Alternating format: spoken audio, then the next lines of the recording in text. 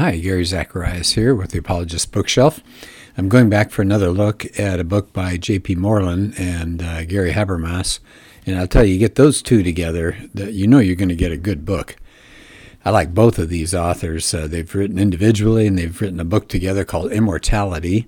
It's got a new name now, so if you ever want to find a copy and you want to find a used copy, an older copy, this thing was copyrighted in 1992.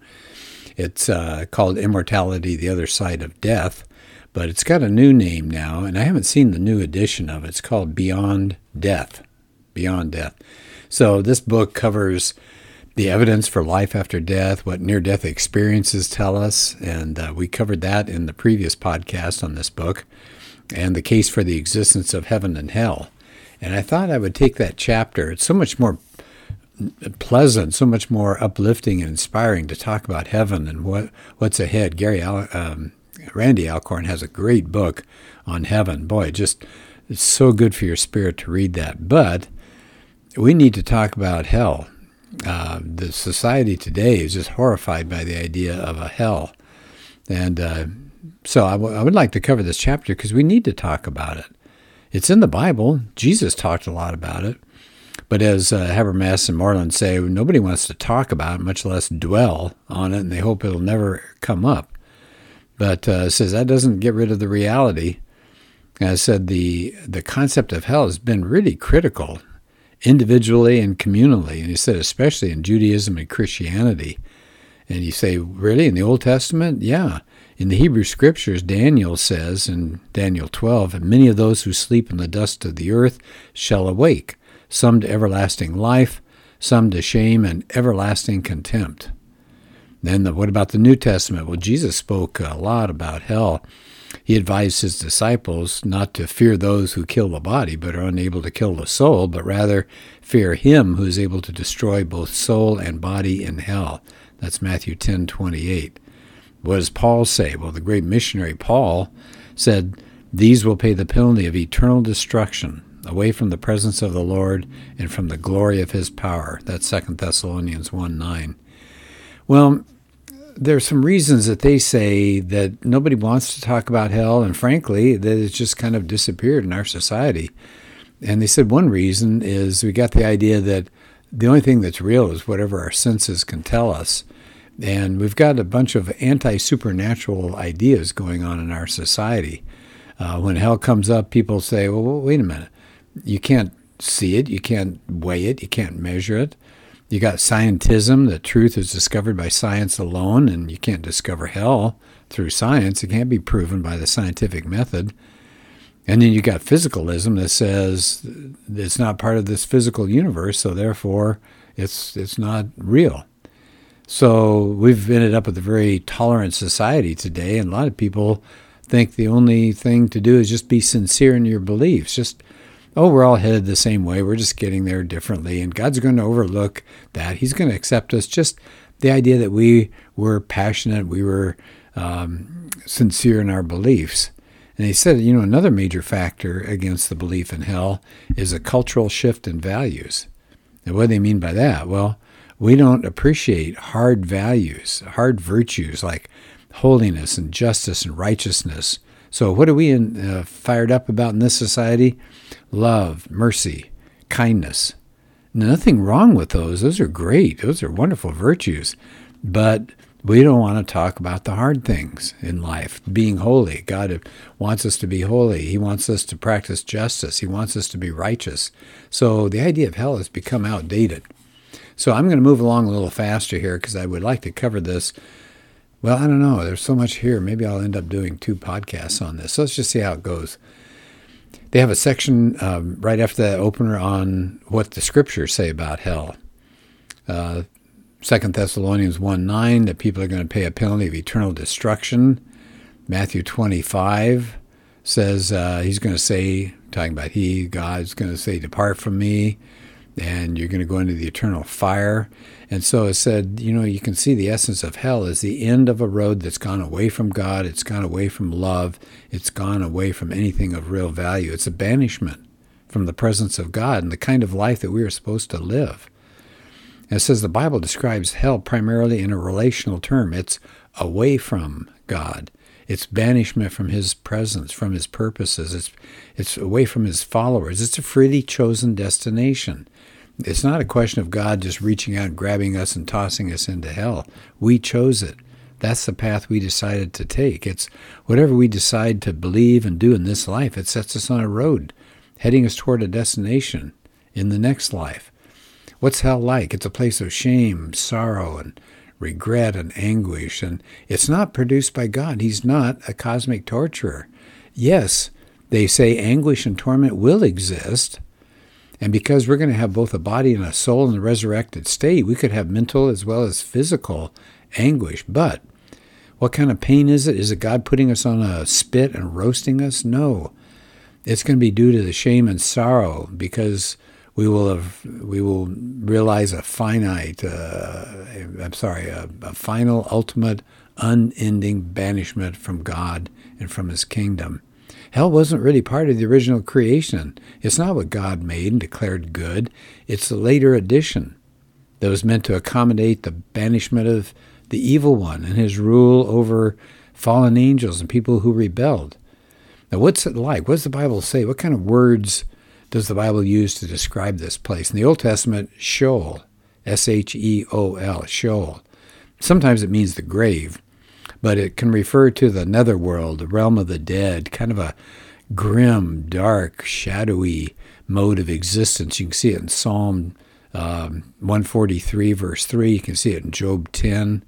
You could talk to others there. Isaiah 14 talks about it. You can be reunited with friends there. That's in Genesis 15 and 37. It was pictured with two compartments. One was called Abraham's bosom. We see that in Luke 16, or sometimes called paradise. And so Sheol was split into two parts, for unbelievers and believers. And in the New Testament, we have Hades. That's kind of taken the place of Sheol. And apparently, if you read 1 Peter 3:18 and Ephesians 4:8, that Christ's resurrection changed the nature of Hades. Before the resurrection, Hades was a place including the high and the low, the good and the bad.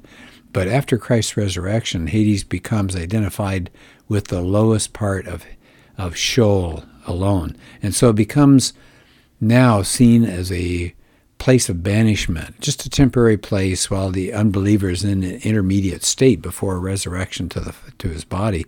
You can see that in 2 Peter 2. And that will be done away with. Hades will be done away with at the final judgment. That's Revelation 20.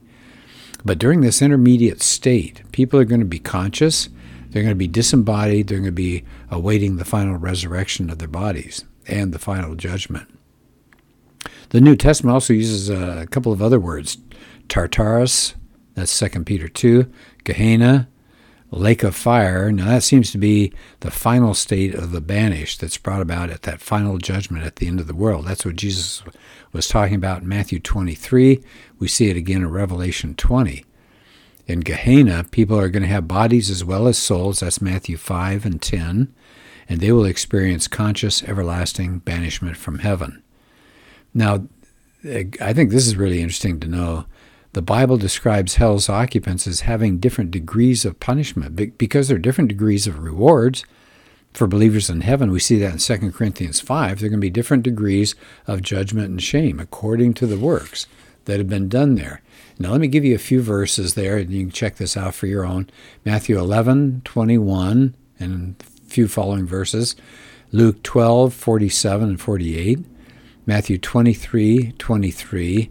And they said even maybe James 3:1, Revelation 20, verses 12 and 13. Well, so here come a couple of questions. People have some questions about this biblical picture. Is hell a place? Is it out there in space?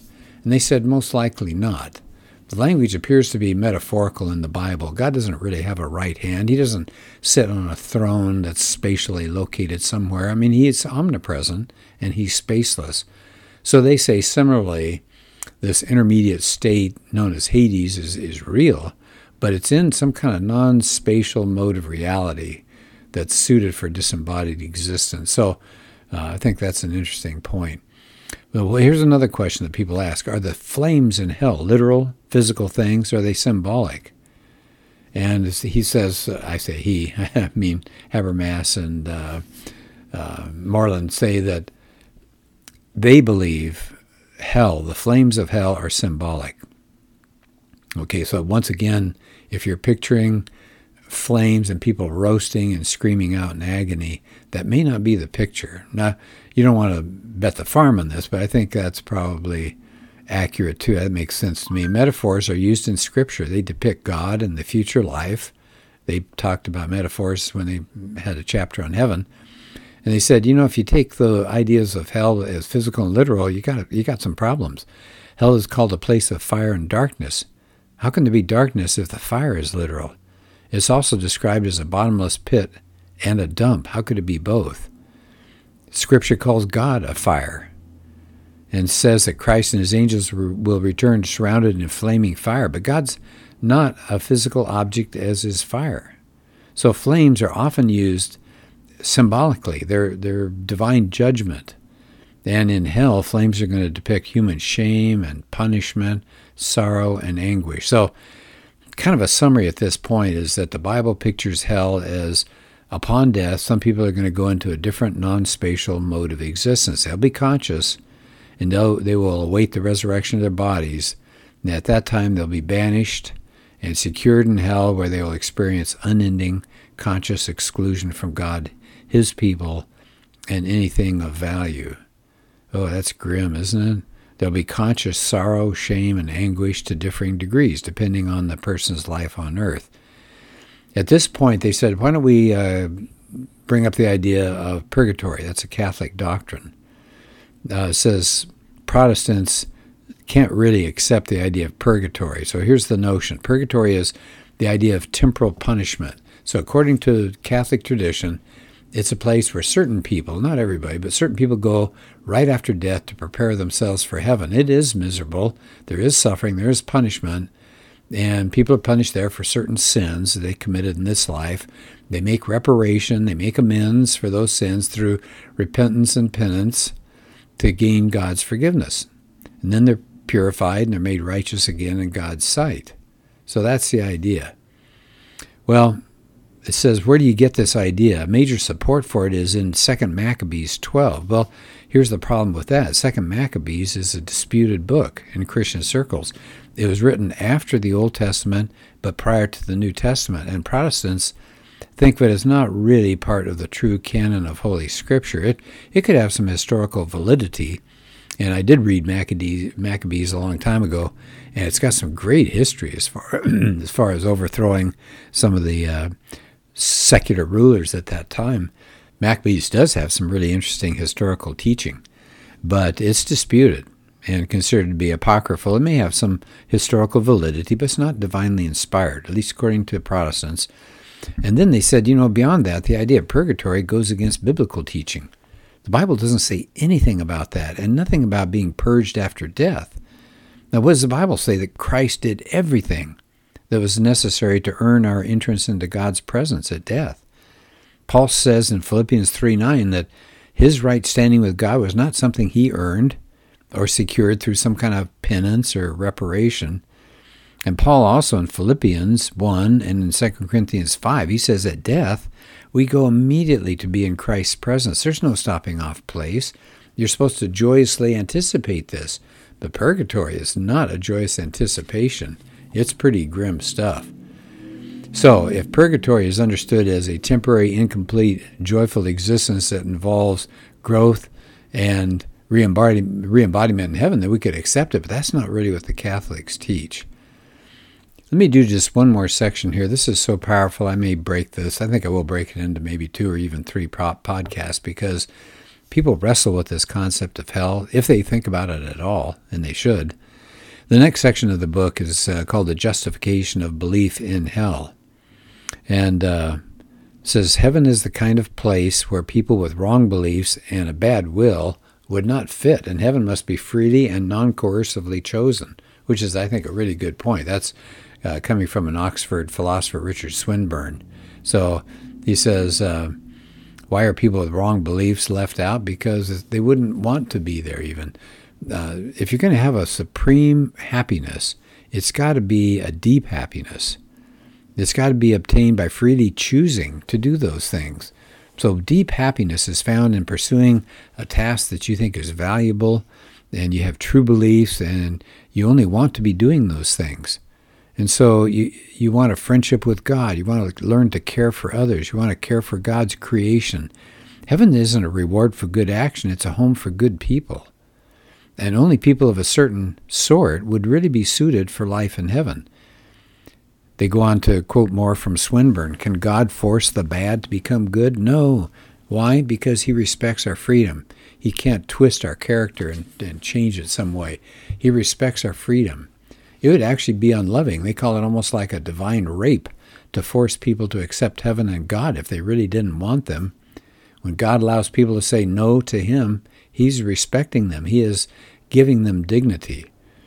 So the point that Swinburne brings up is that heaven is suitable for people of a certain sort, those who really do want to be there, and their decision to go there has to be made freely. Well, what is hell then? It's a place for people of a different character who freely choose to be there. So God is actually a preserver of persons. So one way God respects us is to sustain us in existence and not annihilate us. I mean, think about annihilation. If God just burned us up, all the bad when they died, then it's destroying creatures of intrinsic value. So God is respecting people. He's honoring their free, autonomous choices, even if their choices are wrong, just like we do with our kids growing up. God can't force his love on people and coerce them to choose him, and he can't annihilate them because they have great value. What's the other option? Quarantine. And that's what hell is. So a couple of other things to consider. Considering hell. First, some of God's attributes seem to demand hell. Justice demands retribution. God is a God of justice. It would be unjust to allow evil to go unpunished. We talk about that all the time in this life. We want justice, except we don't really want it for us. We want it for others. So hell is in keeping with God's justice. Also, God's holiness requires him to separate himself from evil. Now, what is hell? It's quarantine. It is a separation from God, so it's in keeping with his holiness. And we don't think much about holiness this day. Yeah.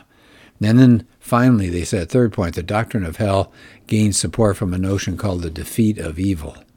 So we want to get rid of evil. So even though the suffering is bad of people in hell, it says, considered in and of itself, it'd be better if they were in heaven, but such a bad state is defeated if it's part of a larger purpose that's good and has hell as an essential part. So what's that larger whole? It's the creation of free individuals who can freely desire, and they can choose heaven based on true beliefs, or they can reject it.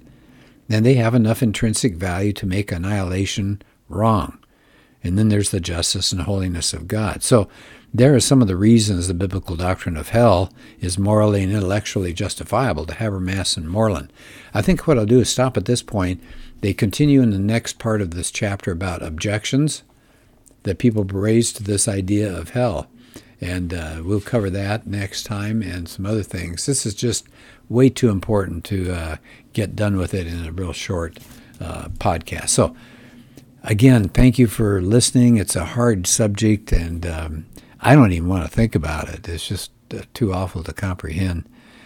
But it's in the Bible. It's something we need to wrestle with, and we need to provide answers to people who question us about it. Well, thank you for a serious issue and listening to this podcast, and we'll do the next part in the following podcast.